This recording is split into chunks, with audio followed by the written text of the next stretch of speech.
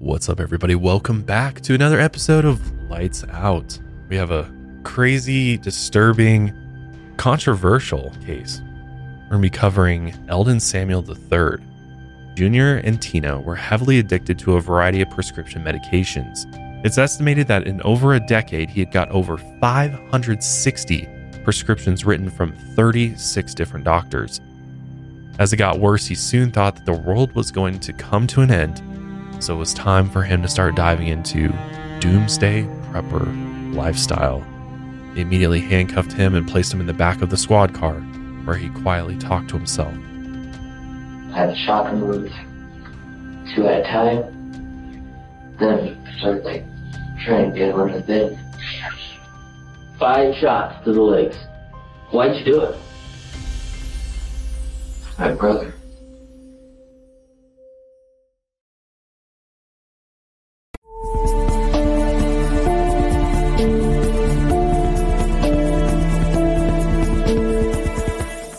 Lights out, everybody.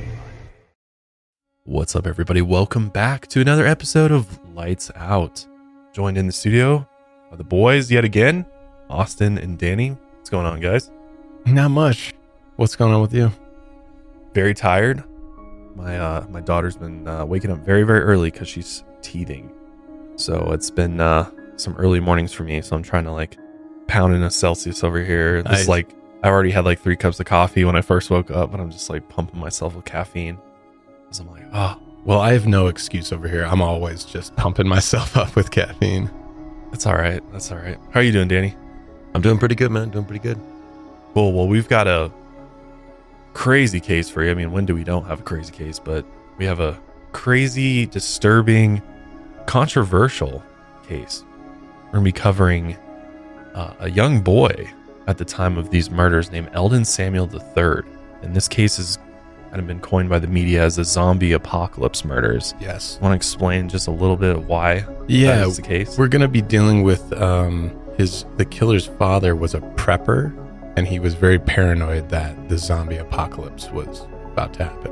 And this was circa the time when zombies were very in the media, super popular. I remember those times. Yeah. It was turn on the TV, there was something zombie related. Every single time. AMC was playing some zombie movie. Yeah, it was always. And then they all had the reality TV shows for the prepping. So it was a very specific era of doomsday. And also they had the 2012 was the thing, yeah. right? So yeah, it's put yourself back in that time, you know? Did you ever worry a little bit about a zombie apocalypse? I can't say that I ever did. Did you? You know, I considered it. Yes. You know, I considered it as a possibility because I've read so many articles where, during this time too, there are articles from scientists would come out because, the media would want to know, they're is this possible? And so I'd read some scientific articles and technically not possible in the way that media portrays it, but Sure. a virus or something like this that could potentially mutate or Oh, I thought you were going to say if everyone starts smoking K2 or something. or if some street drug goes around, which, I mean, as we know, drugs can definitely put you in a zombie-like state. For sure. And there's a lot of drugs involved in this case as well. Yes, if anyone, that's the irony of this case, is really if anyone was the zombie, it was the dad. Yeah. It's a very, very sad and tragic case as well. Just the end result is bad all the way around. Yeah, 100%. But before we dive into Eldon's case here, I did want to remind you that Mile High Media's documentary, 530 Days, is being released next Tuesday, December 19th, on the True Crime with Kendall Ray YouTube channel. And we have the final extended trailer that we want to show you now. Hey guys, and welcome back to my channel. I hope you guys are all having a great day. You can sign the petition and you can make a short phone call and an email, and it's gonna make a huge difference. Jessica called, fearful and asking for her help. 10 days later, while family members held a search party in the neighborhood, it was her sisters who found her body near the 610 underpass, a 6-minute walk from her home. I did not see her being in a situation that would even enable her to make those choices. And literally the very first thing that came to my mind was, she would never be caught dead the way she was caught. And that is the part I mean by consistent. I got involved in it because I saw the missing flyer on Facebook and thought to myself, that's weird. Like, people don't go missing around here. With over 30,000 signatures on a change.org petition asking authorities to review her death once more. She was caring and she always had a story to tell. She was really patient with me. She used to just let me hang out and feel like I was, hanging out with the college kids, which, felt really special. Her realness. Like, she never judged. Never judged me, always would lift me up. She would always tell me I'm beautiful, just anything. Oh, Justin. Did they go and notify Justin? No. He's seen all the activity and all the neighbors outside, and he's seen all the cop cars, and he got nervous and he went to the police station. You have people that never saw her and that she was already clearly alienated from her friends and from everyone else. In the months leading up to this project, we petitioned the office of Jason Williams, the DA of New Orleans, more times than we can recall. It's also been difficult to hear anything from the New Orleans Police Department, who still rule Jessica's death as unclassified. No suspects have been identified. Jessica wasn't just trash that was thrown away. Why did it take so long for the coroner to release her body? Next of kin didn't give a shit about it. So you feel there is some type of cover-up? However small the cover-up is, it's been brushed. Know anybody in the car? It is him. The only advocate for your family will be you. Do you think there's any alternative potential theories to what happened? No. My sister was murdered.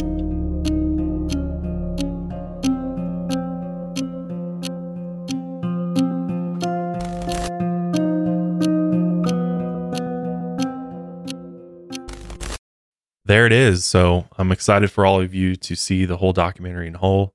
We've been hard at work on this for months and months now, and I know all of you are going to find it extremely interesting and probably leave you very pissed off as well. Just the state of New Orleans is beyond repair at this point. It seems like the whole city needs to just be torn down and rebuilt with all new leadership, because it is just an absolute mess down there. Crime is out of control. They have a DA down there that's not doing anything about the crime. It's just a complete mess. And obviously Jessica Easterly's family, is looking for justice for their loved one. And that's ultimately the goal with this, is to raise awareness around the case. And hopefully something happens. Hopefully pressure's put on those in charge to do something with all of you watching this and supporting this cause. So very excited for y'all to see that. And lastly, I just want to mention, we still have the Lights Out puff print hoodies, heavyweight edition at lightsoutcast.shop. Get them while you can. And yeah, that's all I got. Nice. Should we just dive in? Yeah, we should dive headfirst into this one. It's pretty wild. Here we go. Eldon Samuel II married his wife Tina McCurdy in Northern California in 1998. And their first son, who we've been talking about, Eldon Gale Samuel III, was born in 1999.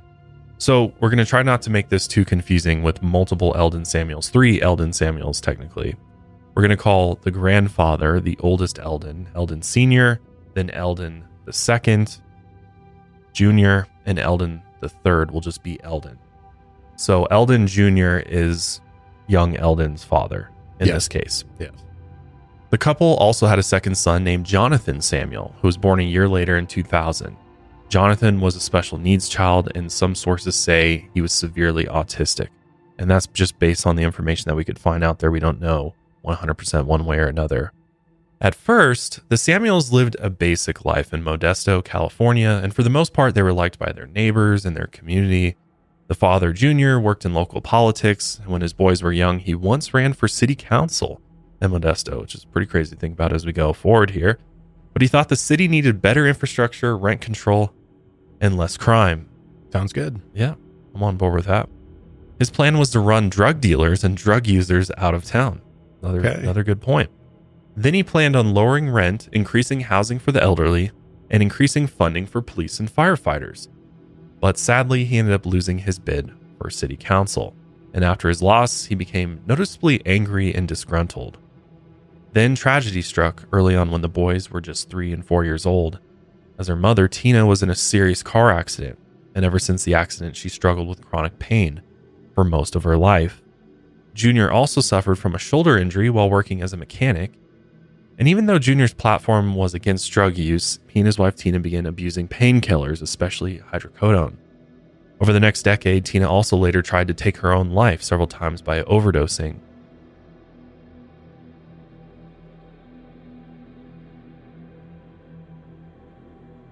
Junior would bounce around from doctor to doctor looking for prescriptions. He could easily get muscle relaxers and opiates for his shoulder pain, and he was also prescribed medications for anxiety and sleep. It's estimated that in over a decade, he had got over 560 prescriptions written from 36 different doctors. There were estimated to be about 50,000 to 60,000 pills split between him and his wife. Their drug abuse soon caused them financial turmoil, and they lost their home. And then they were forced to move into low-income rental complexes they could barely afford. Junior also became violent during this time, and according to Eldon, his father would physically abuse him and his mother. He would beat his son's legs and feet so that bruises couldn't be seen by others while Eldon was wearing long pants and shoes. And because of the abuse, Eldon started missing a lot of school.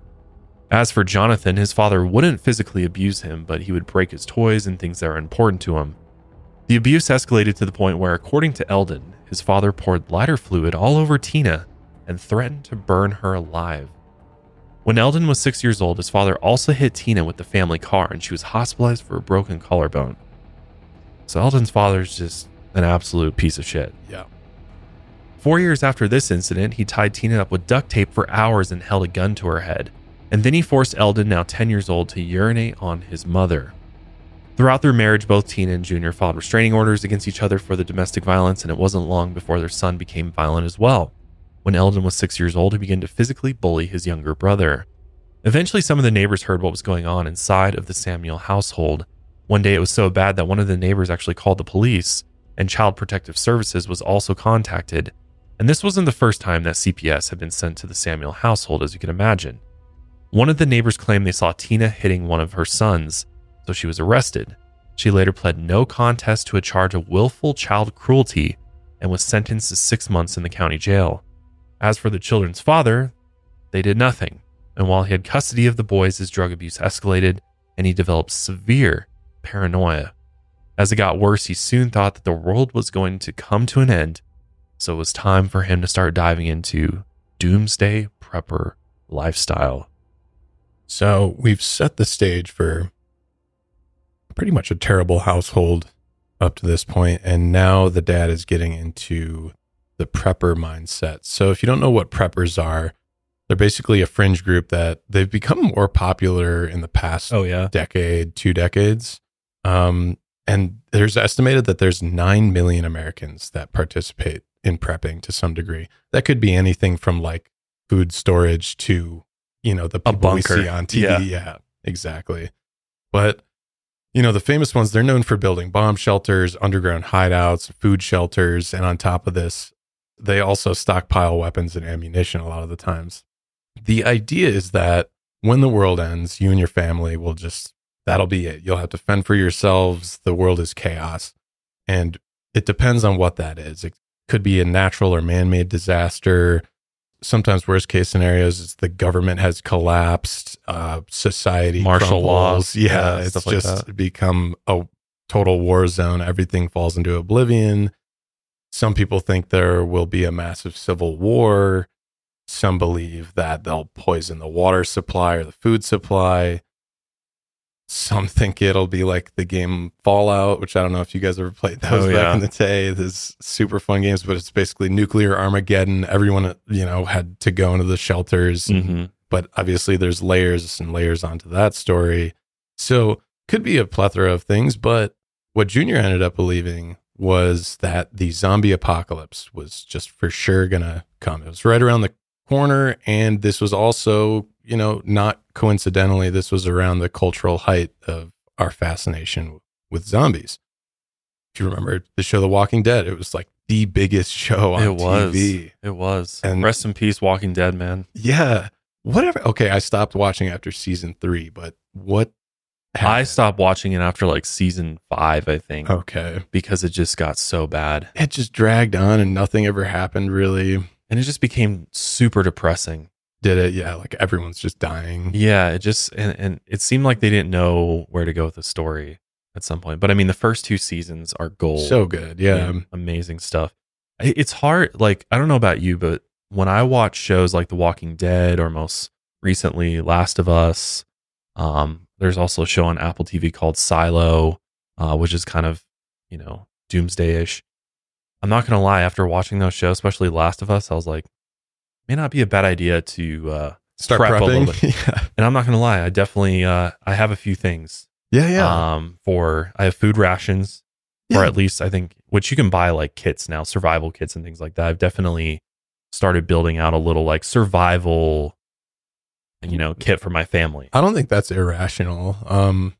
I know the Mormons, like, if you ever go into a Mormon's basement, they always have food storage because they say like, oh, for a year, but really a lot of them, I think it's 3 months food supply, several days water supply. I think that's the bare minimum. I could be wrong on that. Sorry if you're Mormon and you're listening and I'm totally wrong on that, but I don't think that's irrational because it could just be terrible weather. Maybe you get snowed in for 3 days or something. Like it's not a crazy idea to have that. Well, and also with the pandemic, if you remember, especially at the beginning, shelves were being cleared. No toilet it was hard paper. to get stuff. And, stores are closed. I think that event really just kind of pushed me in this direction too of like, rather be prepared, rather have what I need than be sorry I didn't get it. You know what I mean? It's not that, like, if you have the space to do it, why not just get some basic rations, or if like the power grid ever goes down or something like that. Basically, it's just being self-sustainable to some extent, right? Yeah. It's not necessarily like taking it to the next level where you're like, also, I'm going to build the world's largest armory so that if tanks roll in my front yard, I'm ready to go. Yeah, you know what I mean? For battle. Because my shotgun can defend against the U.S. military tank coming in or a drone strike, right? Yeah, no, I don't think that's irrational at all. So, this was just Walking Dead. You had TLC, Discovery Channel. I think History Channel even had some reality TV shows. Yeah, I know National Geographic had a Doomsday Preppers series. Which one was the one where they rated them? They're like, you will survive for 17 days. You're actually not that prepared. I feel like it was the National Geographic one, potentially. That was my favorite one. And I remember one of the episodes, a family member needed insulin, and insulin needs to be stored in a cool area built beneath a certain temperature. And this family thought that they could take the insulin and store it in the nearby river because it was cool enough. And they were just like, absolutely not. This would never work out. So unfortunately, we are restricted by a lot of things like that. And even the most prepared preppers, you're not really going to last that long. I also think my last comment on this is that we always think that we're the main character in a zombie scenario. Like, oh, I got this. I'm the guy shooting the zombies in the head and like, I'm going to survive. Nah. If we're going to be taken out, I'll be a zombie in like 30 minutes. That's what Ken always says to me. She's like, I'll just let them eat me. Yeah. Like, if that's what happens, then I don't even want to be alive. And I'm like, no, I will survive. Yes. Yeah. I will take my child and carry her across the country to some settlement where we can live. That's the fantasy for sure. But it's, it's like, it's all fun and games until it actually happens. Yeah. And like, shit, do I even want to live in this world anymore? Like, that'd be a dark aftermath. Yeah. So aside from the zombie hype around this time, which I mentioned this earlier, there was also the theory that December 21st, 2012, which was actually my 20th birthday, the world was supposed to end. People were connecting the dots like Nostradamus and stuff like that. Mayan calendar stuff. Yeah, exactly. So there was, I don't know, with all the zombie hype, with all the world ending hype, I could, Junior is doing a lot of drugs at this point. So that paranoia is kicking in. Yeah. And then, oh shit, what if it hits the fan? Am I prepared? Exactly. And since American media was like hyping that stuff up, a lot of us saw it as fun. But I think for him, he was like, oh, this is serious. Which I feel like, I don't know about you, but I feel like the media puts stuff out like this conveniently to kind of like poison our minds into believing this reality. You know what I mean? You think so? There's definitely subliminal messaging going on with the media. I feel like sometimes it's just too perfectly placed that you're like, they knew that this was going to resonate with people right now. That's why they put this out. For sure. And around, 2008, the financial recession happened. Yeah. People were in the dumps. And yeah, I could see that there's like doomsday is this attractive thing. So basically Junior, much like us, he just wouldn't stop talking about the zombie apocalypse, the end of the world. It was just his obsession. At first, he taught his sons how to use knives as a self-defense weapon. And he would even, now keep in mind, his sons are very young at this. They're within the age of 10. And he would be teaching them how to stab a zombie in the brain. Wow. I don't know about you, but I don't know. It's pretty violent to teach a young kid. And then he even escalated to training them with firearms, and he taught his sons how to shoot. Nothing inherently wrong there. I think the stabbing that's all fine, but like hand-to-hand combat with knives that early on, like, yeah, that's kind of weird. On the weekends, he would take his sons to makeshift boot camp sessions out in the wilderness. They would bring their camping gear, and their father would teach them how to survive. Which also, again, that's not inherently bad. Yeah, that's what Boy Scouts basically. Right. Yeah. Nothing is red flag here. I think maybe everything together is a red flag, but nothing singled out as a red flag, really. I guess it's different when it's out of fear. Yeah. Right. It's like we're doing this not because it's just a good skill to have, but no, we need this to survive when the zombie apocalypse hits. Yeah. And the zombie apocalypse will hit. Right. He's telling them. So that's the red flag. Which to young kids, I mean, that's going to fuck them up. So yeah, Junior was so convinced he was putting his sons through these training programs out in the woods. He would put them through obstacle courses. Some days he would show his sons how to cut off the head and tail of a snake.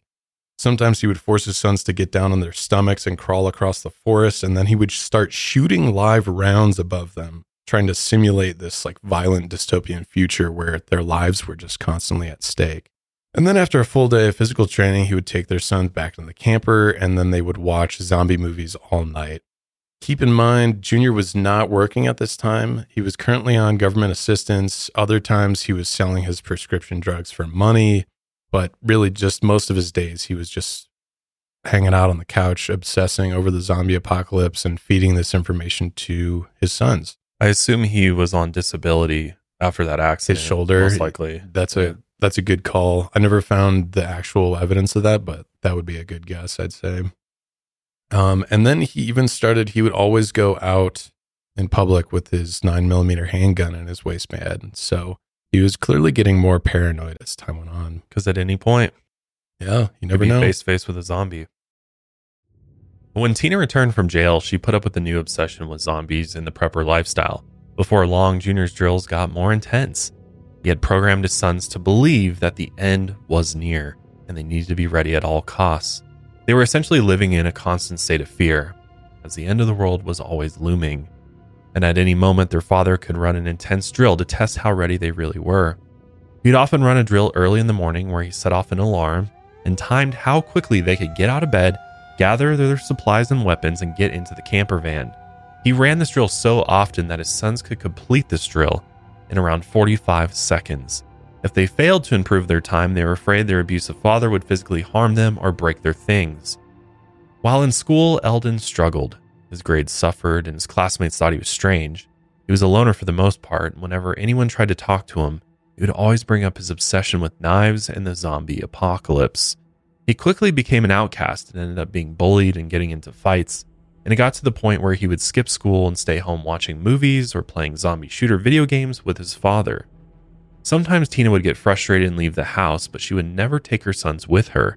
They were always left behind in the strange zombie apocalypse boot camp that their father was running. After a few days or sometimes even a few weeks, Tina would eventually come back to the house, but by 2012, she had had enough. She left the house once and for all. She then divorced Junior, and since she had a previous record of neglect, Junior was given full custody of the children. Up until now, the family had moved upwards of 20 times because they couldn't afford rent, and it's reported that some of these units had cockroach infestations. That's just horrible. Junior and his sons then plan on moving one more time. They'd go to Idaho to be closer with Eldon Sr., their grandfather. Anthony, Junior's son from a previous relationship, believed that his father was moving out of California to get off drugs and focus on parenting. Anthony knew his father had a drug problem and often became violent, but he later claimed that he was never violent toward him or his sisters. Junior's daughter, Natasha, from the same previous relationship, suspected her father was lying. She later said that her half-brother Eldon, quote, never had a chance when talking about his upbringing. Either way, Junior had convinced most of his family that he was going to get clean and turn his life around. But really, he had other plans in mind. He only said he was going to get clean because he didn't want Tina worrying or fighting for custody of their sons. Eldon Sr., the oldest of the Eldons, also believed his son was genuinely trying to turn his life around, and he believed that Tina had been the aggressor in the household. I actually have a clip of Eldon Sr. talking about his son's anger issues and Tina's violence in the household. Did you see any anger issues with him? Well, I used to, yeah. What do you mean used to? Well, he used to just, his eyes would bulge out and stuff, and he'd get really, really angry. When was that? Oh, years ago, and actually with Tina. Because when they lived on Peach in Modesto, I helped him buy a window and sliding glass door. Then when he moved over on the east side of Modesto, then I helped him replace 2 sliding glass doors. Why is that? Because he said he couldn't afford it. No, but how'd they get broken?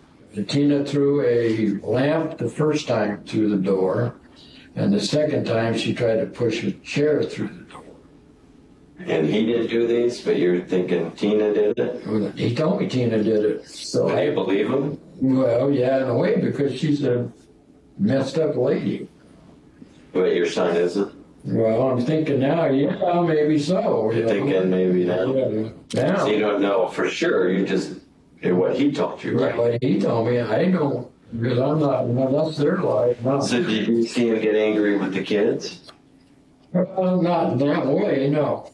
I need your total honesty on this. I know you do. I was violent. No, I'm good. Maybe to talk about this. I'm trying to think of the time he did lose his temper. Well, he never hit those kids in front of me. He didn't? No, but he would yell at them. What would he yell? How would he yell at? A real high voice type of. Would he ever cuss at him? No, he didn't in front of me, but he might have when they were by themselves.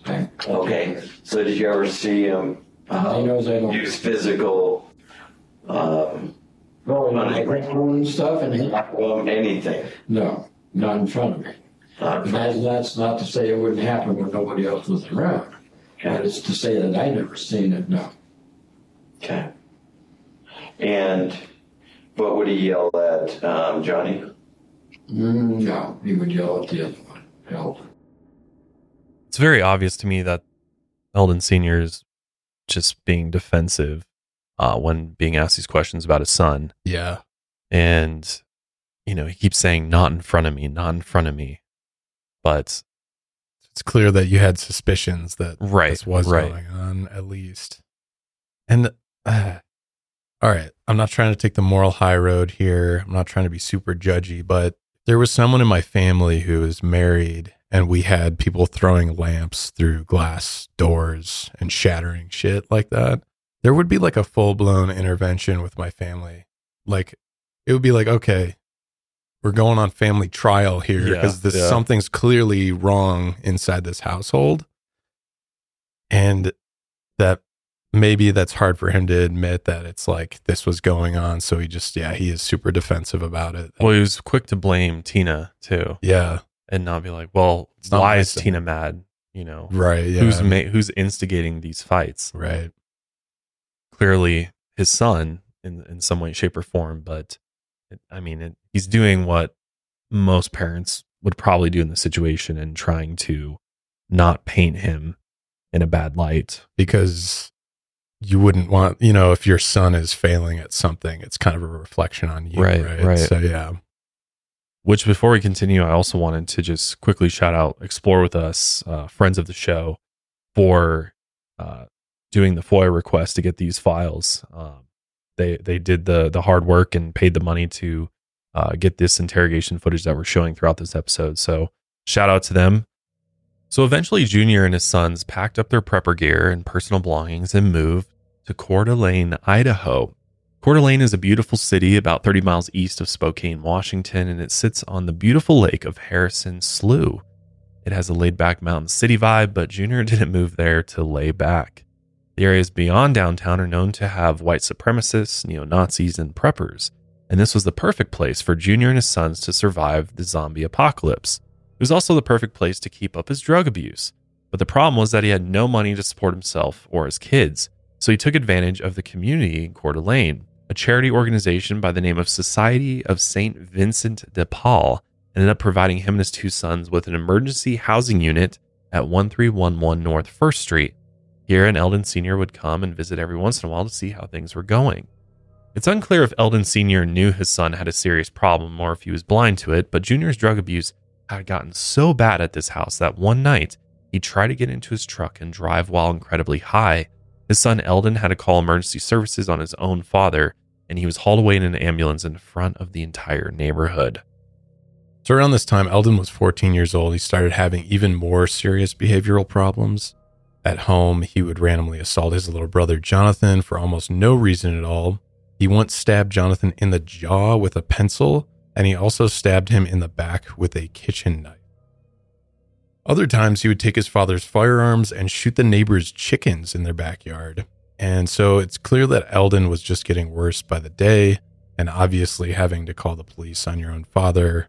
Things are not going great in this household. Some of his neighbors started noticing Eldon wandering around the neighborhood talking to himself. Other times he was seen walking in constant circles in his yard. His father at some point also boarded up the back door and windows of the house, and he taped paper over the window panes. No one could see inside, and very little natural light got into the house. But, no one was reporting this suspicious behavior. It was only a matter of time before the dysfunctional Samuel household got much, much worse. Eldon had also become violent at his new school, and his grades were so poor to the point that the administration considered expelling him. He often complained to school faculty that he was too tired to stay awake in class, and even when he was awake, he suffered from intense migraines. After he had a health examination done by the school, they discovered that several of his teeth were rotting inside his head. His father wasn't sending him to regular dentist appointments, and his parents never taught him how to brush his teeth. He also had terrible hygiene and barely took care of himself. School staff eventually referred Eldon to a psychiatrist. He was diagnosed with depression and given a prescription for Prozac, but we know SSRIs and antidepressants like Prozac, they usually take a few weeks to kick in. I'm just wondering how the hell did CPS not just take him out of this home? Seriously. And did the school not contact CPS and say, hey, this kid, isn't that like a glaring problem where this kid, terrible hygiene, his teeth are rotting out, he can't stay awake at school? Is no one contacting CPS here?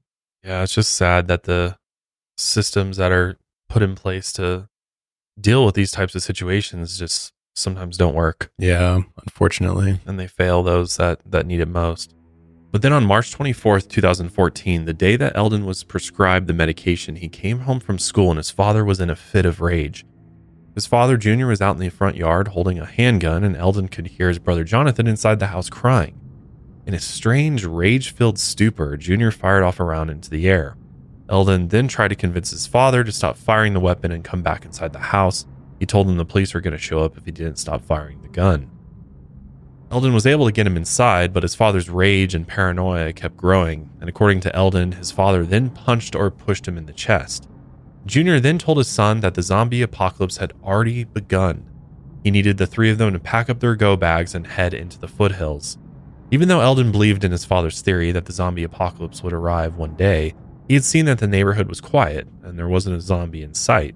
He could also tell something was off about his father, and by now he was fully aware of his father's drug abuse, so he told him he needed to go to bed to sleep it off. This only enraged his father even more, and according to Eldon, his father then shoved him again. In response, Eldon walked over to his father's loaded .45 caliber handgun that was lying on the couch, picked it up, and shot his father in the stomach. When he dropped to the floor, Junior tried crawling on his stomach toward Jonathan's bedroom. He was also trying to say something, but Eldon couldn't understand his father's words. He then watched Junior slowly drag himself across the floor and into Jonathan's room. Meanwhile, Jonathan was hiding underneath his bed. Junior then propped himself up against Jonathan's desk, and Eldon walked over to his father and fired 3 more rounds right into his father's head. After Junior was dead, Eldon found Jonathan hiding underneath his bed. He demanded that Jonathan come out, but he wouldn't budge. Eldon then fired several more shots at Jonathan under the bed. Then he went and grabbed his father's shotgun and fired at Jonathan multiple times, possibly up to 10 different times while reloading in between. After he stopped firing, Jonathan was still barely alive, but severely wounded, especially his legs. Eldon then lifted the mattress off of the bed frame while yelling at his brother. That's when Eldon grabbed a machete and began swinging at his brother as he tried to crawl out from under the bed. Eldon swung the machete as hard as he could, hitting his brother dozens of times in the hands, arms, legs, and head until Jonathan finally stopped moving. It's also believed that he stabbed his brother several times with a large knife. After he was through, Jonathan was dead, and Eldon then walked over to the phone and called emergency services. With no emotion whatsoever, he quietly told the dispatcher he would wait at the house for the police to show up. When officers arrived, Eldon was found standing on the porch with splatters of blood all over him. They immediately handcuffed him and placed him in the back of the squad car, where he quietly talked to himself. Meanwhile, police began investigating the home. Besides the disturbing amount of blood and gore, it was a complete mess. Dozens of pill bottles littered the floors and tables alongside empty liquor bottles. The place looked like it had never been cleaned. Police also found a zombie survival handbook and a series of knives, machetes, hatchets, firearms, brass knuckles, and throwing stars. There was also a fabric patch that had a skull with a radioactive symbol on it. The words "Zombie Hunter, Kill or Get Eaten" were written along the edges. There was also a coffee mug with brass knuckles where the handle would be, and it said, "This is my zombie killing mug." When police interviewed the neighbors, they said they had seen Junior pacing around the yard earlier in the day. They also suspected he had been dealing drugs out of the home. And they found it odd that he had never spoken a word to the neighbors during the last 8 months of living there. The only times they would see him, he would just sit out on his porch, chain smoke, and stare into the distance. After a thorough investigation of the house, both bodies were later removed and taken to the coroner. The medical examiner's autopsy determined that Jonathan's cause of death was blood loss from the shotgun and machete wounds. As for Junior, his autopsy revealed that his liver was severely damaged from drug use. He had several different narcotics in his system: OxyContin, 3 types of benzodiazepines, a muscle relaxer, and Ambien. The examiner noted that Junior should have been unconscious with the amount of Ambien in his system. They even wrote in their notes he had consumed a, quote, blackout level of Ambien. Which that goes to show why he was in such a bad mental state. Yeah. Standing out. I mean, who even knows what he was seeing walking around? Yeah, seriously. Hallucinating. He could have been having crazy visions. Yeah.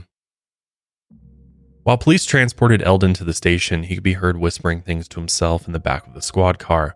Once he arrived at police headquarters, police began the initial questioning process. He was so disoriented that he couldn't remember his brother's age, his phone number, or the address of the house he had been living at for 8 months. One of the officers in the interrogation room was already familiar with Eldon from school. So after establishing that connection, Eldon was more comfortable with talking.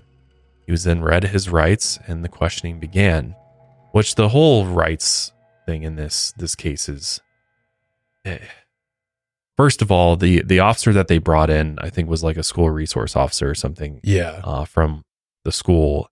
And they definitely brought him in. Because they knew him. Because they knew that he'd be able to build that rapport with him. Because they already knew what happened from the very beginning. So they're really trying to approach this with, we need him to confess. And when they're reading, they give him the paper to sign with his, Miranda rights on it. And he's very hesitant to sign it. He's like, how long is it going to take? And you could tell that he doesn't, like, he's smart enough to know that I probably shouldn't talk to the police. But, they're very persistent with him. They're like, no, it's okay. Like, we need you, we'd like to talk with you. Will you sign this? Is it okay? But they never mention, like, oh, by the way, you're allowed to have a lawyer here present or a parent or guardian present here before we start questioning. They just don't even mention that to him as far as I know. Yeah, and I think it's in the rights that they read off to him, but really, I mean, his state of mind too, at this point, we don't know exactly what it is. He also could be on several drugs, which we'll get into later. But yeah, I mean, you're like, hey, that's the officer from school. I'm a 14-year-old. I don't know anything. So I'm just going to do what they tell me. These are authority figures. And I always think back, I know this is a completely different case, but I always think of the Brendan Dassey, it's this young kid, he was intellectually disabled, but you can just see in these interviews how they want to make sure that there is no guardian, that there is no lawyer. They want just to get you alone, and they want to pressure you into saying what they want, right? Or just straight up wear you down. Yeah, true. Just like, talk and talk and talk and talk and or ask you the same things 100 different ways. Yeah. Until you just finally like, I'm sick of this. I'm tired. I just want to get out of this room. Yep. So I'll just say whatever you want me to say. Yeah. The Larry Ray. Right. Right. So, and I also know, like, obviously he did do it. Right. So I understand that. And they probably know that at this point too. They had already examined the house and it was pretty clear from the forensics evidence. Well, there's nobody else there. Yeah. It's just him. And he was the one who called, and he's got blood on him. He's covered in blood. Yeah. Right. And so I get that, yes, he did something wrong and they're trying to get that confession. But at the same time, it's like, this is a minor and they have no representation and they're possibly not in the right state of mind. So I don't know. It's like exploiting someone at their weakest point. Yeah. Is what it really comes down to. It's like, they could give him some time to just like think or calm himself down before sitting down to, but that's like immediately we're going jump into it. And it's very obvious from the interrogation footage, as you'll see in a minute, that he's just like, he's having a hard time even focusing. I mean, the trauma that he just put himself through, right? Yeah. And the things that he just saw and the feelings that he's having. He just murdered his father and his brother brutally. I mean, it's going to mess anybody up, but a 14-year-old kid, I mean, I'm just like, it's just very obvious it affected him deeply. Yeah. In Idaho, there's not really any limitations for police to speak with minors alone. The minor would have to make that request for an attorney or guardian to be present, and Eldon never does that. So they went on with questioning, and it wasn't long before Eldon confessed to killing his father. Let's take a look at some of that footage. So do you know why you're in the interview room with us today? Yes. Okay. Why is that? Murdered him. Okay. So explain to me what happened. What do you mean by that? My dad, he was on his medication. Okay. He needs to do stupid things. So he's done it before. He got mad at me and beat me. Remember? I wanted to do something, but I couldn't. He just beat me. Next time, he did that. He was outside. He was shooting guns out there, thinking there were zombies. And told me to go back inside. This was your dad? Yeah. Then you told him to go back inside? Okay. Yeah. He went back inside because he thinks there's a zombie apocalypse. I told him that there wasn't. Okay. He told me to get out. To get out. He told me to get out, and so I said no. My dad said, what? He just started walking towards me. And he hit me. He hit me and had the gun out. 45. Okay? And he hit me again. And I shot him. Just pretty quick to admitting killing the father. He has no hesitation with that. And he even goes on to elaborate a little bit more. And he was chasing me to my room. And I had the gun out. And he hit me again and I just pulled the trigger. And did he say anything? He said, well, saying you killed me. Stuff. Okay? So you pulled the trigger? Yes. And you got the gun? Okay. How many times did you pull the trigger? Once that one time. Okay. I just shot 3 times ahead. 3 times? Yeah. And what happened? None. It's alright. You're doing good. I know it's a tough deal to talk about. It's all right. You're doing good. It's like you're giving us everything we need. Yeah, keep going. So I think that's roughly 45 minutes into this interrogation, and he still really hasn't talked about Jonathan at all. So they'll struggle with getting a confession about Jonathan for a bit here. And for why that is, who really knows? You know, you could try and get inside his head, but yeah, and I think he's also, I mean, he's a fairly smart kid considering all things. And I think the way he's kind of laying out killing his father is kind of he's trying to very loosely create the illusion that this was self-defense, right? Which again, we don't know for sure what happened if there, his father did hit him or something like that, and that's why he shot him. But based on what evidence we have, it seems like it was just he snapped and he killed his father. But he's trying to tell the police, like, no, my father was doing this to me, so I killed him. But Jonathan's a whole different story. Right. And there is a little weird discrepancy in this interrogation where he at first says, my father punches me, and he's kind of describing him punching him in the chest. But then the police officers get him to say that he was just being pushed. And I'm not sure exactly if that's because they don't want a self-defense angle. That's a good point. And they even get him in like the written confession. They make sure that he writes, my father pushed me, not punched me. So there is, I don't know, that was a little tidbit I found curious. But he's drawn towards John. Next, so where was John or Jonathan? He was under the bed. Who's better? Whose bedroom? John's bedroom. So he has his own bedroom, and he was under the bed? Yeah. Okay. How do you know he was under the bed? You went in there, so John could get out. He wouldn't get out. Get out of the room? Yeah. Why'd you want him out of the room? Dad was there. He was like right there. I just wanted him out.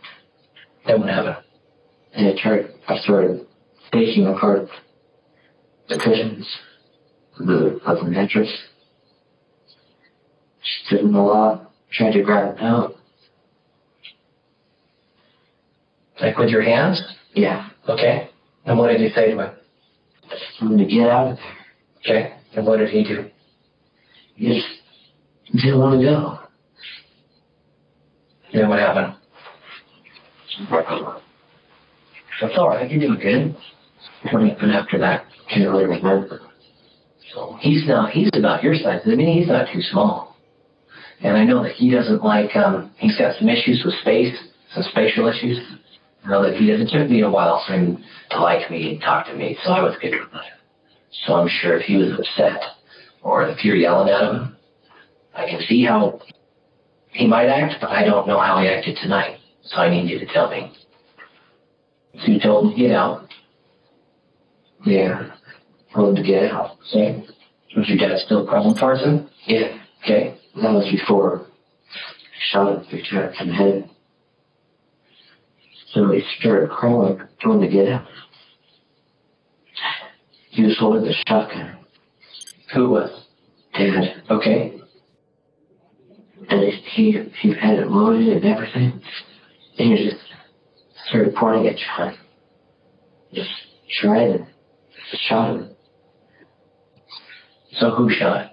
Your dad shot John? Yeah. He did? With the shotgun? Yeah. Okay. How many times? I just heard like 2 times a time. You started 2 times? Yeah, okay. One time though. So he's claiming that his father had the shotgun and was the one shooting at Jonathan. He claimed that his father shot Jonathan because he was just disoriented on medication. That's his explanation for what was going on. Then Eldon said he went outside the house for a time and he could hear Jonathan screaming and said that he just wanted to get away from it. So he's saying that he wasn't even inside when all this was happening. So he, for whatever reason, he's very quick to admit to killing his father, but he really struggles with admitting what happened with Jonathan. And then at some point during all this, his brain must just be scrambled eggs, because then he's asking about where am I going to stay for the night. He mentioned wanting to contact his mom. He asked if he could go back to his house and get some things, which is really odd. And he specifically said he wanted to go back, get his Xbox 360 and a copy of GTA 5. He was like adamant about getting that, which to me, I don't know about you, but to me, that sounds like he doesn't really understand what's going on. No, he's clearly not understanding the gravity of the situation. And I think in his mind, his explanation for everything checks out, right? And that this was self-defense. My father killed my brother. He's going to kill me. So therefore I had to kill my dad. And I think he thinks that the cops are, believing everything that he's saying. Yeah. And so he's just kind of like, it's kind of that teenage brain coming back in being like, all right, well, I'm giving them what they want. So like, when am I getting out of here? Where am I going to sleep tonight? Video games. That's a good, back to the games. That's some good insight. I like that take on it, that he's just like, he thinks he has the narrative figured out and he's ready to go. Yeah. He's clearly outsmarted the police in his mind, but the police are like, no, bro, you're not going anywhere. Yeah. And we got the forensic evidence to show that. Yeah. Which they say that quite a bit. Like, no, we've got detectives there at the scene. Mm-hmm. They're telling us what they're seeing isn't jiving with what you're telling us here in the interrogation room. And so I think as time goes on, things kind of start clicking for him, but, they want to ask him specifically about the zombies. And, they're probably like, this is very bizarre. We don't run into this kind of thing every day. Right. And they had found all that paraphernalia at the house. All the so weird like, zombies. there's some obsession here going on. So yeah, they do ask him about the zombies. Why do you know he was all upset, paranoid about zombies if he didn't say anything? He was on his medication. Okay. So, but he didn't say anything about zombies. You just attribute him taking that medication as to that's what he thinks. Oh, it was just. Did he say anything about zombies tonight? Yeah. What did he say? He said that there might be zombies outside and stuff. So, did you believe him? No. Do you think, and I'm not trying to talk down to you, but do you think there's zombies outside? You don't think so? Probably not. All right. Do you know what they are? Yeah. Do you believe in the zombie apocalypse? Do you believe that's going to happen? Probably. Probably? Yeah, what's going down with Ukraine stuff. Do you talk to your dad about this type of stuff a lot? No? Probably just keep it all to myself. Okay. Well, it sounds like you and Dad have that in common, though. That you guys believe in the zombie apocalypse, and he's all wanting to prepare, but... Oh, like doomsday stuff? Like something bad's gonna happen? Yeah. What do you do to prepare? He just prepared, bought that trailer, and all this other stuff, buying guns. Oh, the crappy brown trailer? Calls him out on the quality of the trailer. But yet, Eldon, during this zombie talk, he referenced Ukraine for a split second, and that I was like, I have no idea what he's talking about, so I had to look it up. I think what he was talking about was there was this media crisis between Russia and Ukraine that escalated circa 2014, so about when this was going on. Without getting too deep into it, basically, many activists were mocking Russians and Ukrainians as being zombified or programmed by Russian state media, especially through their TV channels. So protesters would sometimes dress up as zombies and march in places like St. Petersburg, and there were these big protests. And so Eldon's only 14 at the time. He's obsessed with zombies, and his dad has convinced him this is bound to happen. So he might have not thought twice about what he was actually seeing on TV or on the news when they were showing these zombie protesters. So he might have just thought that they were real. Yeah, yeah. I'm sure his dad was probably spouting all kinds of crazy stuff about this too. Right. Like, see, son, there they are. Yeah. It's happening. And not reading into anything about what it actually was. But. Well, I mean, he's too He's too fucked up on drugs to even be able to process it, probably. True. So after the zombie explanations, officers backtracked what happened to Jonathan. Eldon stuck to his story, saying that he was outside while his father killed his brother. When the officers asked why he shot his brother, he claimed he didn't, but they started to call out inconsistencies with his story. And even when Eldon started getting closer to telling the truth, he kept leaving details out. He admitted to swinging a machete and firing a shotgun at his brother, but his story didn't match the crime scene evidence. So the officers had to go over what happened multiple times. And after an hour of questioning, Eldon finally began to tell the full truth about what happened to Jonathan. I understand that it's traumatic and things like that. But at the same time, I don't believe a young man like yourself, seem like a pretty smart kid, doesn't know what happened. So I need you to be 100% honest with me, because I have detectives down at the scene that are telling me what they see and what they believe is happening or has happened. And so I need you to be 100% honest with me about that, because some of the stuff you're saying is contradictory to what the evidence is telling us. Do you understand that? Yeah. Okay. Usually, the evidence doesn't lie. Okay? Usually. And I say that because sometimes it happens. But in this case, I don't think that it is. It's not too hard to understand what happened. Fair enough? But what we're missing is exactly all the details of what happened. And we're missing basically why it happened, the real why, and things like that. So, with that being said, did you shoot your brother? What? You tell me. I wasn't there. It's a simple question. Which gun? I don't know. I wasn't there, Eldon. Dude, that's not the question. Yes. Okay. So, what gun did you shoot him with? I think with the shotgun. I know what shotgun was back. Times. A few times? Yeah. Okay. A few to me is 3. Okay. So how many times did you shoot him? Well, I had a shotgun with 2 at a time. Then I started trying to get him under the bed. So how many times do you think you hit him with a shotgun? And where? Legs. 5 times. You hit him in the legs 5 times? 5 shots to the legs. I don't know. I wasn't there. God.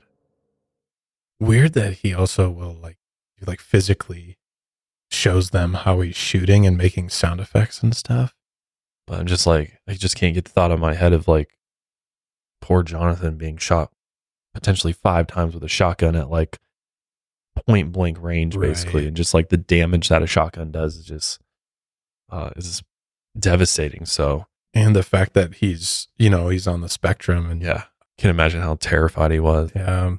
Hiding under the bed, knowing listening to everything that's going on, then his own brother's firing at him. Lost his mind. Yeah. They're really trying to find out why the hell he would just start shooting his brother like that. Why'd you do it? My brother. He was the reason why my dad was taking the medication. Because he just makes everybody mad. In the stores. I started really hating him. How long have you been hating him?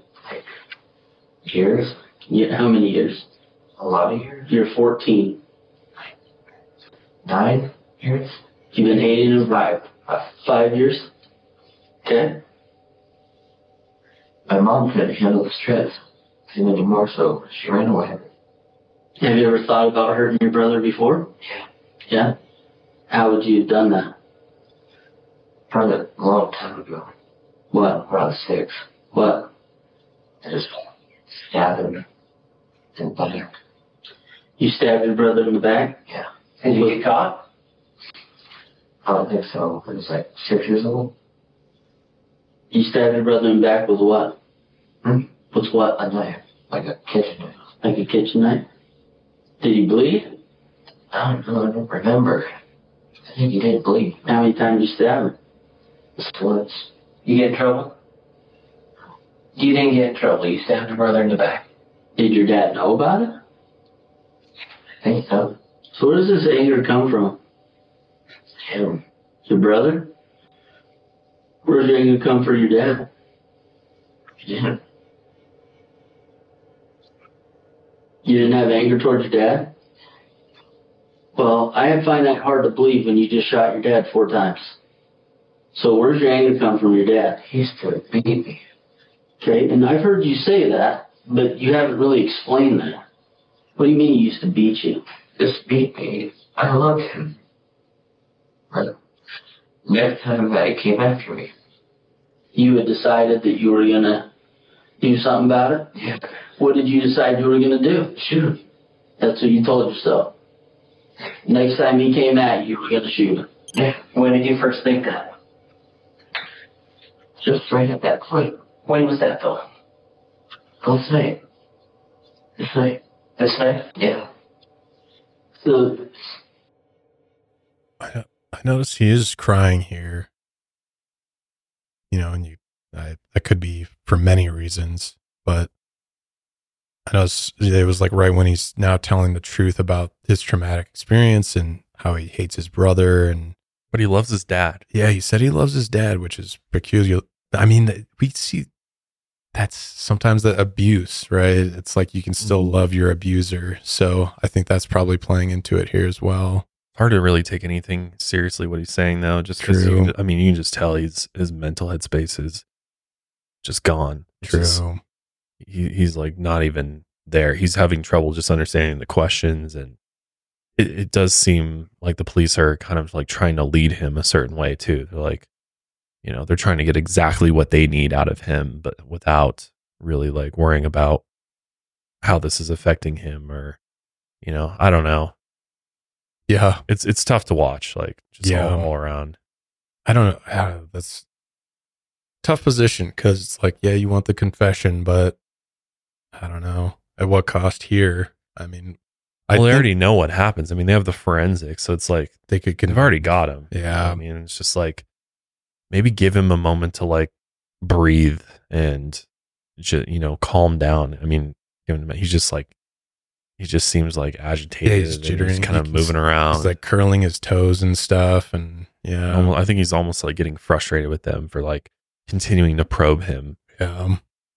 Eldon then proceeded to tell the officers how his father abused drugs once a month or so. And after he had called the police on him, he feared the abuse would escalate. He also admitted that he hated his brother because his autism required a lot of attention from his parents.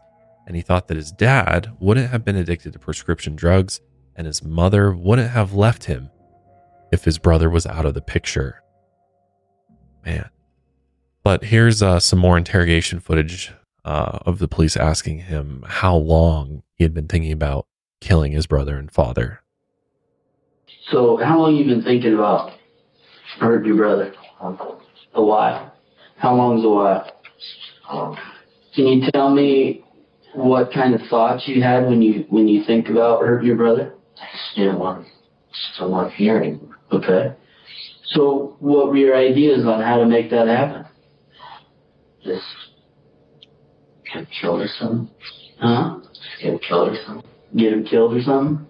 So in your thoughts, the way that this needed to end was your brother to die. My mother would have left. But that's for my dad. Because my dad treated her like dead. I was dead. My mom left. I'm sure you were. What makes you really mad? The most mad thing that Jonathan did, what was it? Like, if I my dad bought a candy bar for John, and I told him not to eat it, and I walked back, he would eat it. Oh, like how to me, why would you tell him not to eat it? Because I want to eat it. All right, and he would just buy one for Jonathan? Why wouldn't he buy one for you? Oh, well, he did, but... So you wanted both? Yeah. All right. Well, that's honest. Do you think that's fair?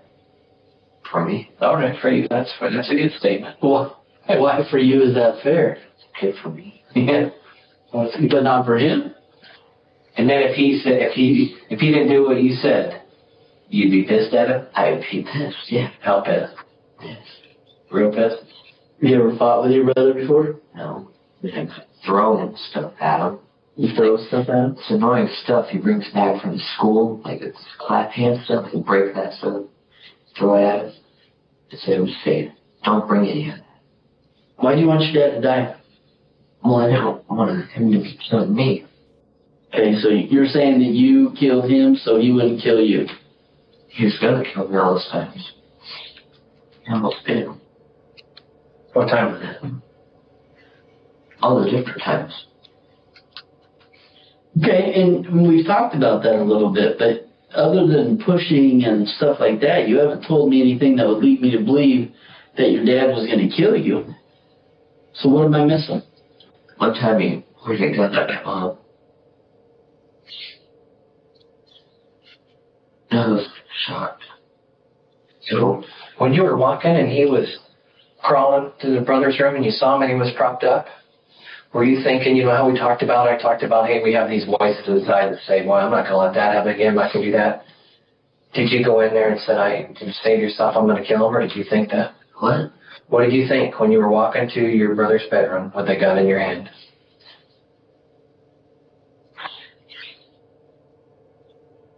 He's a bad person. Okay. What else? I know that's not it. I just knew if he was going to live, he's going to come after me. That's what you thought? Yeah. Heavy stuff. Yeah. And it's just a lot of it just like doesn't make sense. Like it just like the questioning is not going through clearly, and he's just like keeps rubbing his eyes. He's just I don't know. I feel like he just like wants it to stop at this point, but he doesn't like know what to say. Seems kind of disoriented. And it's a lot of the police officers talking. This isn't really like, we're not getting like just a full blown confession here. It's a lot of them. Yeah. Well, you were thinking this, you were feeling this. And coerced it's not would be the word. You know, it kind of seems like a coerced confession a little bit. As you just heard in the footage, Eldon was fearful that if his father had somehow survived this, that he would kill him and then his mother and even his grandparents. And he ultimately admitted to the police that he had no remorse for killing his father and brother. But then he began crying and later admitted that he, quote, kind of felt bad for killing his father, but not his brother. He also admitted that he imagined killing his father every time he was physically abused.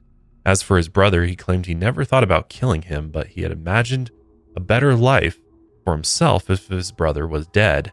After almost 2 hours of interrogation, Eldon finally brought up that he stabbed his brother about 15 times with a knife after using a shotgun and machete.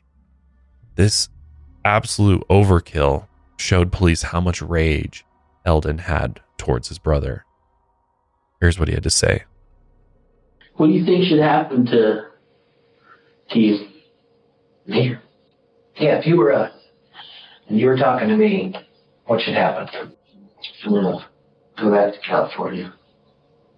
What about the legal stuff? What should happen? Jail, warning, what? I don't know. Come on. Hey, Mom. You're smart. You're smart, lad. Give us a guess. Yes. Yeah, what would you do? What should happen to someone that just killed their brother and their father? Die. Do you think a person should die? Yeah. Why? I probably deserve it. You think you deserve that? Yeah. You think you deserve to die because you killed your brother, your dad? Yeah. Okay. That's some heavy shit. The police aren't holding back on him despite his age, you know? It's just like, what do you think should happen to you? Yeah, which is kind of an unnecessary question here. Why do we even very need much that? so. But it does clearly give you maybe a little bit of his mind space in that moment where, well, it's crazy. He almost does a 180 because he's like, I want to go back to California because maybe he interpreted the question as, what do you want to happen? Versus like, what's the reality of what's going to happen to you? Yeah. And then it's a complete opposite of just going back to California. It's, he thinks he should die. So here's a little more controversy. They didn't run a drug test on Eldon before the interrogations, and it wasn't until 3 weeks later they finally ran a hair sample drug test on him, found that he had Benadryl, lorazepam, and Prozac in his system. So Benadryl, it's used to treat allergy symptoms. Sometimes it can also be used recreationally as a psychedelic. People get hallucinations off of it if you take enough of it. Lorazepam is typically for anxiety, which Eldon was prescribed. You can also abuse this and use it recreationally. And Prozac is an SSRI antidepressant. You really can't use that recreationally. What was strange was that he also had Celexa, which is another SSRI, in his system, which he wasn't prescribed. So after police started thinking about why this would be, they thought that his father might have been stealing his lorazepam to abuse it, and then he was replacing the pills with Celexa. So fucked. Yep. So still, it's unclear why police didn't drug test him immediately, since they discovered. Yeah, you would literally, think it's there's like pill bottles everywhere, all over this house. Why wouldn't they drug test him? I don't know. My theory is that, well, it might negate their whole confession, right? So they might throw it out. Exactly. So they were like, well, let's not deal with that. Let's just get him in here as fast as possible and get him to confess as fast as possible. And they clearly like put the pressure on him. Like, yeah.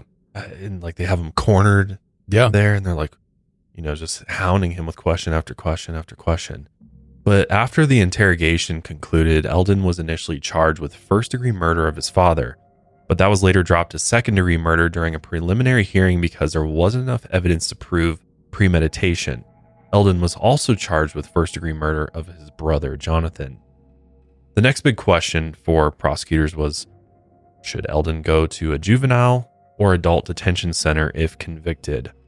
The prosecution wanted to try Eldon as an adult, and they argued that the violent nature of his crimes made him too dangerous for a juvenile facility, which, it's a big point of contention for people. It's very controversial. Charging, sending a kid, essentially a 14-year-old, to an adult penitentiary. Yeah.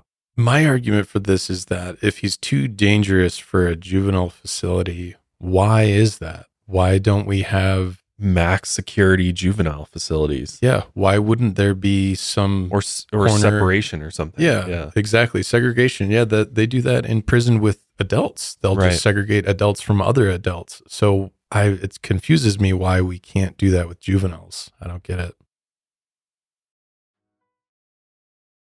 The defense argued for a blended sentence. They said he could be sent to a juvenile facility until he was 21 years old and then reevaluated for probation or adult prison. But in the meantime, they placed Eldon into an adult facility while he awaited his trial. But he had to be kept isolated from the general population, obviously for his own safety.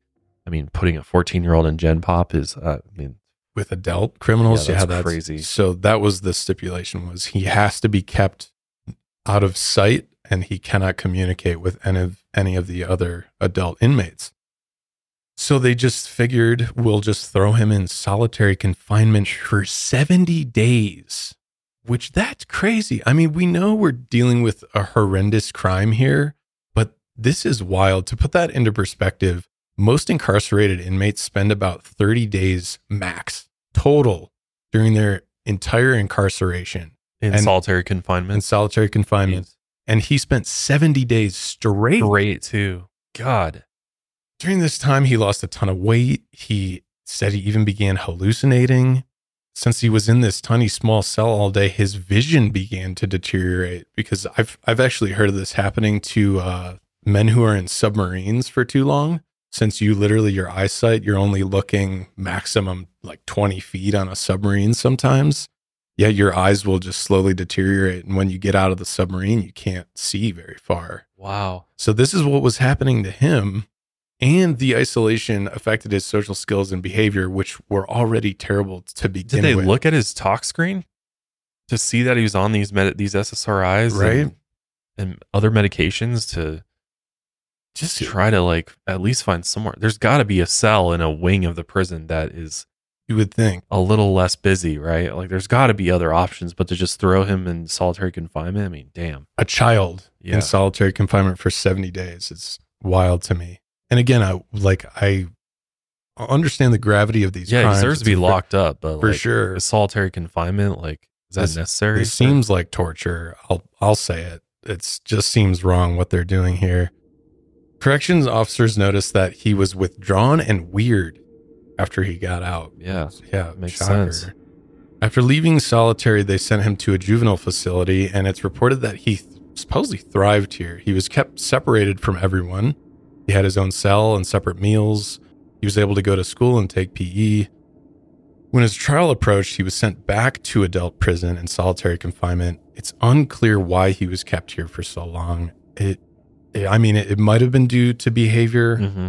I don't know. It seems strange that he would be thriving in juvenile and then he would still have behavior problems. Maybe because he didn't want to be there.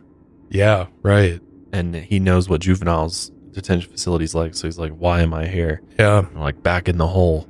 Seriously, yeah. And who wouldn't have behavioral problems after being in solitary for 70 days straight? That's crazy. Or it might have been just to legally protect the facility under the terms, which Eldon had to be kept separate from everyone else in the adult prison. So could be a mix of both.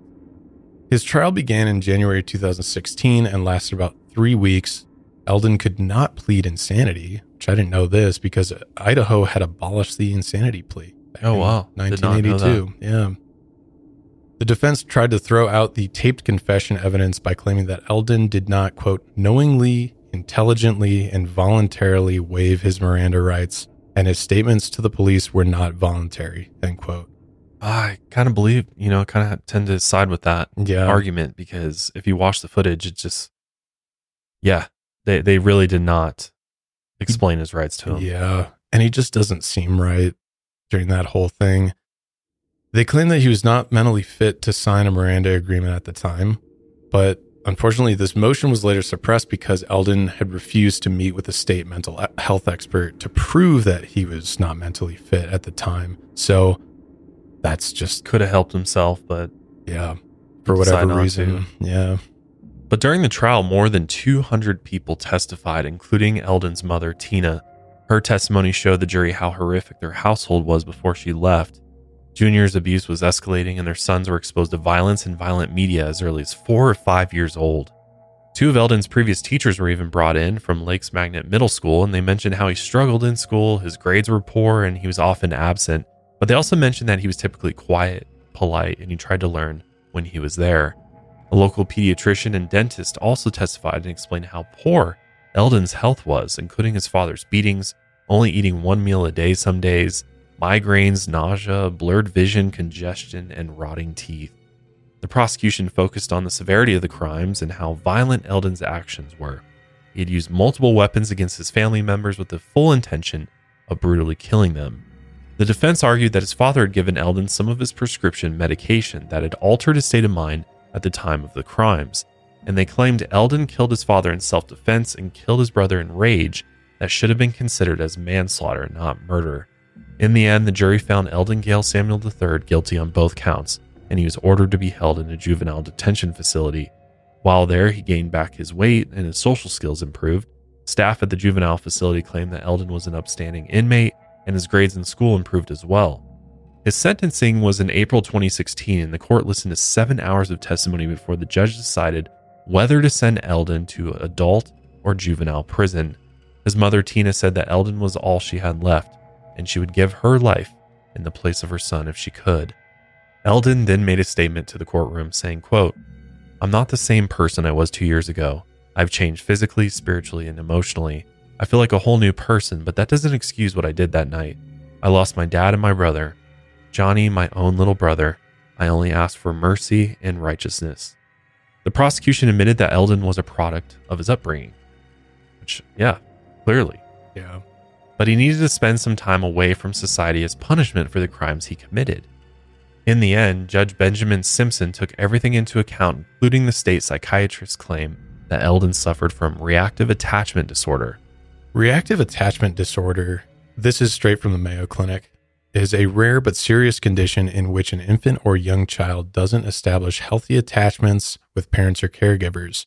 Reactive attachment disorder may develop if the child's basic needs for comfort, affection, and nurturing aren't met, and loving, caring, stable attachments with others are not established. With appropriate treatment, children who have reactive attachment disorder may develop more stable and healthy relationships with caregivers and others. Treatments for reactive attachment disorder include learning how to create a stable, nurturing environment and providing positive child and caregiver interactions. Parent or caregiver counseling and education can help. So, in other words, Eldon didn't receive affection like being held when he was a child. Yeah. And I wonder if this is why Eldon later thrived in juvenile prison, because he's like, this is the only stable environment I've ever experienced in my life.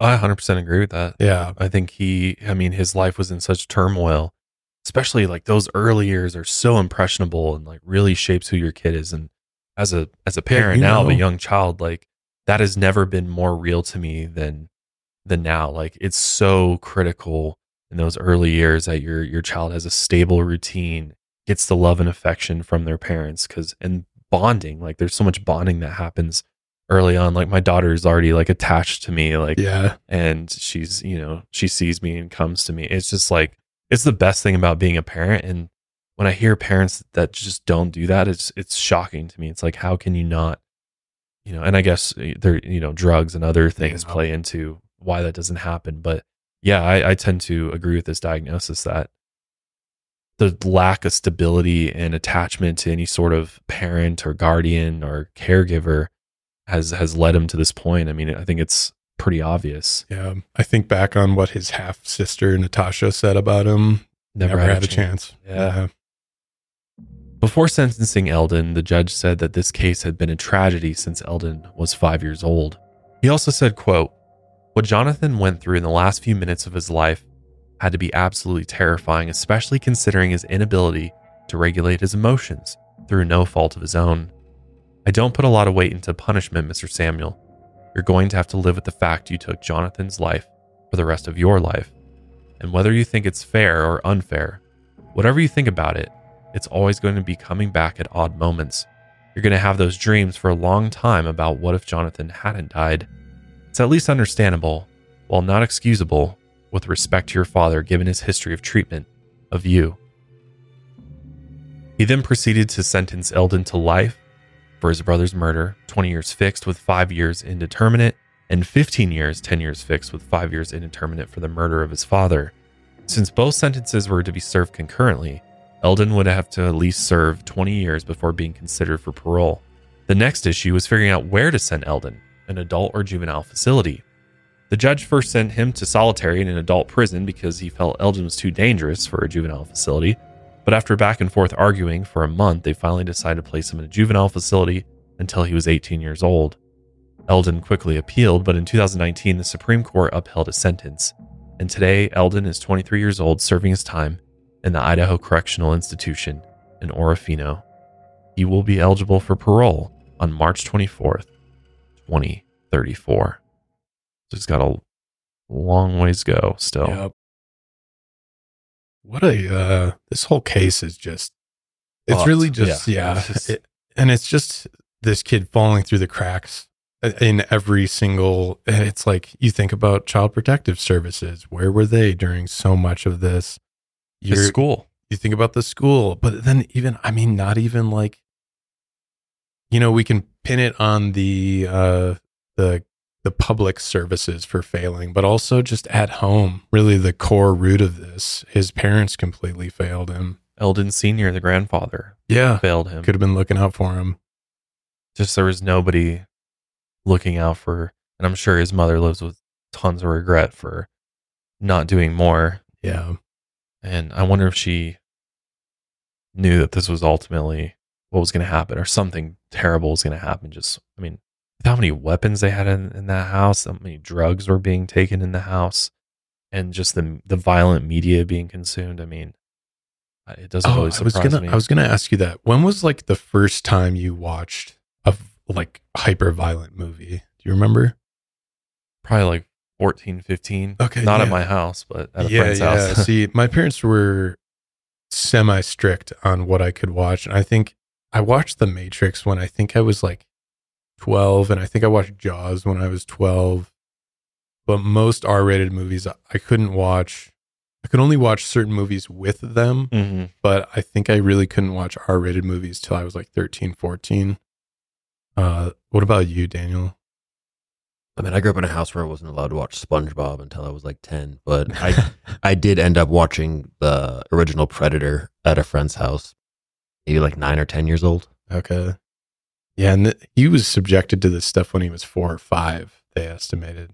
That's so early. That's so bad. I couldn't even imagine showing I mean, even now, like we're starting to like watch movies and stuff, and we're like, is this going to be okay? Yeah, It's like yeah. rated PG, They but we're say- like, is it this good for They her? say the Yeah. word crap, and you're like, Yeah, no, yeah. But yeah, so I can only imagine kind of also how desensitized he was to violence by the time he was in his teenage years. I mean, I'm not defending him. I'm just saying this was his reality that he was living in. So it's not really a surprise to me when something ultra violent happens, when just your whole life is consumed by violence. And he doesn't even really seem to be that shocked by what he did. No. You know what I mean? Like he's shocked that he's in the position he's in, but like, I don't know. I mean, unless it's just, I mean, he could just be dealing with it all internally, but which he True. probably is, but like externally, he doesn't seem like overly traumatized by what he just did. Yeah. You know? And like he's showing how he's like shooting his brother and the sound effects that's wild to me, that someone who would just go through something like that is recreating it in that type of way. Well, and to be fair, at one point they did ask him to demonstrate using the machete. That's right. They made him get up. Yeah, and they made him show get up, and like he started going like, no, that's not how hard you were doing it. And he like does it again harder. I'm like, God, these cops were just, I mean, the cops were totally exploiting him, and we're like, we're gonna get all the evidence we need, so this is like clear cut. This is how he did it. This is, you know. And I do think there was a violation of his rights there, and it's a shame that there's not, you know, more, like at the very least, I feel like children should have some, you know, a lawyer present immediately. Like that should just be a given, because like any adult in a lot of the cases we've covered lately, Grand Amato and stuff, like they'll talk to police, but then at a certain point they're like, they shut up and they know their rights, and they're like, I'm going to be quiet now until I get my attorneys involved. But like a kid just doesn't understand. Like there's no way a kid 13, 14 years old is going to understand the like gravity of the situation they're in and how important it is to have legal representation, especially in this kind of case where you're facing life in prison or the death penalty. Like, I mean, when I was thinking of myself at 14, I didn't know my rights. No. And I had never seen an episode of Law and Order until I was like 15. So even then the process wasn't even familiar to me at all. So how would I even know? Well, even like interacting with police too. I mean, unless you're in trouble a lot as a teenager, maybe you had a few run-ins with police, but like at 14 years old, I definitely didn't have any run-ins with police at that early on. So it's like, you don't know, like, cause they really come across as like being on your side and like kind of like being there to help you through it in a way. And they're like, we want to help you. And they say things like that. And I feel like for a kid, you're just going to, you know, probably take them for what they're saying, but ultimately they're going to use it against you 100% every time. And they did in this case. Like that's what happened. And I think the reason we're talking about this, because yes, he did do it, and it is a horrific crime. That's, I can't imagine the level of violence that was found in that house. But the problem is that there are repercussions to things like this. So we take this kid in this interrogation room and we go through all of this and we see how violent he is, and getting him to say all these things, I don't know, maybe that set the groundwork for why he ended up in solitary for 70 days straight, right? Like, I think there's maybe a correlation between getting him to say all these things and then throwing him in solitary and throwing away the key for a while, right? So even though he did do it, I mean, he's still a child at the end of the day. It's still, we've brought this up before, that why is there even an option to try kids as adults? It doesn't really make any sense. If we have the juvenile process, why isn't that just revised to include something like this, rather than saying this is too horrific, we just need to bump him to adult? Yeah. It's an antiquated system for one. Yeah. And oftentimes a judge does use the violence, you know, the violent aspect of the crime, you know, makes him a danger to all other juveniles. But it's like, I feel like there's enough violent juveniles that maybe you need a violent juvenile center, you know what I mean? Right. Somewhere to send those that are extremely violent.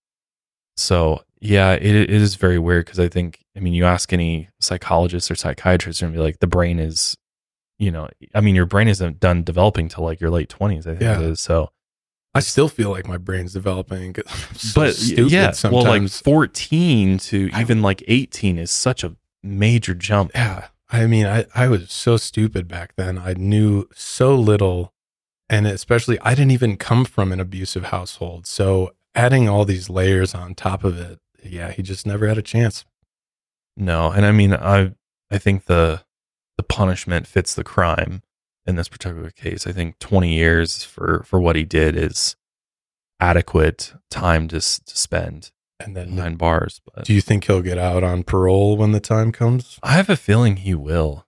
I mean, a lot of factors go into paroling, and I think one of the obviously how you are imprisoned, and it seems like he's kind of a model prisoner, and he's really tried to like, the one positive, like rehabilitate himself and like get kind of further his life in a positive way, which is always good to see. And then, the victim's family usually comes into paroling someone, and his family is supportive of him, probably of getting out. And I mean, he'll be how old when he gets out in 2034? He would be 30 in his 30s, 31, yes, or 34, I think. So he's still, I mean, that's still a lot of life to live, and I just hope for his sake that he's able to. Even if he didn't get paroled, we do know that in that juvenile facility that he was thriving. So maybe that structured life for him, even if he doesn't get paroled. If he does get paroled, I hope that he can find that same structure on the outside, right? Yeah. I think some people would argue too, like, is he too dangerous to parole, right? Is he still a danger to society despite everything? And I think that's a really tough question to answer without, being inside his mind or being a psychiatrist who's observed him before. I mean, the natures of the crimes were extremely brutal and cold, and does he have the potential to do that to somebody else? Right. That's a tough question to answer, but it seems to me the environment played heavily into these events taking place. Agreed. And unfortunately, the answer to that question is going to be in the hands of the system, right? Yeah. So they're going to have to determine that, which can we trust that? Yeah, I don't have a lot of faith in the system, but I guess we'll see what happens with this. Yeah. What do you think, Danny? You feel like 20 years is adequate for what he did? And how do you feel about him paroling? I mean, him paroling, I feel like part of me feels like he does deserve a shot at life, because he never really did have a chance. He really never did. But also with the violence and anger that he had towards his brother and the way he ended his brother's life really pulls me in the other direction. As far as the dad goes, it's pretty self-explanatory there, like what happened. Yeah. I think, I'm not saying the dad deserved it, but like it makes sense why that happened. But with the brother, that doesn't make sense to me. And I think that was a lot of misguided anger. I think he took a lot of the issues that he had with his family and blamed them on his brother, because maybe his dad would say things, sure, or something like that. Yeah. I don't know. I think he deserves at least a second chance. Okay. To some degree. Yeah. I think 20 years, that's already taking his youth. But I mean, what is he going to have when he gets out of prison after those 20 years anyway? Yeah. Well, that's the one thing I do worry about with Eldon is if he does get out, is he going to end up right back in the same spot again? Yeah. Where's he going to go? Where's he going to go? He has his mother and maybe his grandfather. Like, he doesn't have a lot of family support. Is the drugs going to be an issue again? I mean, hopefully there's drugs in prison, as we all know. So is he going to be able to like get clean and sober when he comes out and completely turn his life around? Or is there potential for him to fall back into that dark place, fall back into the obsession with zombies again when he has access? Once he gets access to video games again, is he going to start playing GTA and all the zombie games again? And that obsession going to be reignited, and that paranoia going to set in? And could he find himself in a position again where he completely loses his mind and essentially becomes his father? I think it's a possibility, I think the nature of him killing his brother really worries me, because that's, it's deep rooted issues that he has. And I worry about him. Is he going to be able to overcome that? Or does that, evil within, is that going to leave him, or is that going to come out and show its ugly head at a later time? I mean, being programmed that young for that long, right? Does he even have a chance? It's going to be that would be an incredibly hard mold to break. I'm of the opinion that I think it just comes down to what if you think people can fundamentally change from when you're 14 to if you're 34, let's say, which I think he can. Seems like a very hard, long road, but I would have faith that he can change. I don't necessarily have faith in the system to evaluate him on that change. I don't know. It's such a horrific crime at the same time, and potentially if there is something along the way where his evaluation isn't accurate and he does get out and he still has these anger issues, it's like he doesn't know how to be a productive member of society. Yeah, he's gonna, like, what is he starting from? Yeah. So I hope I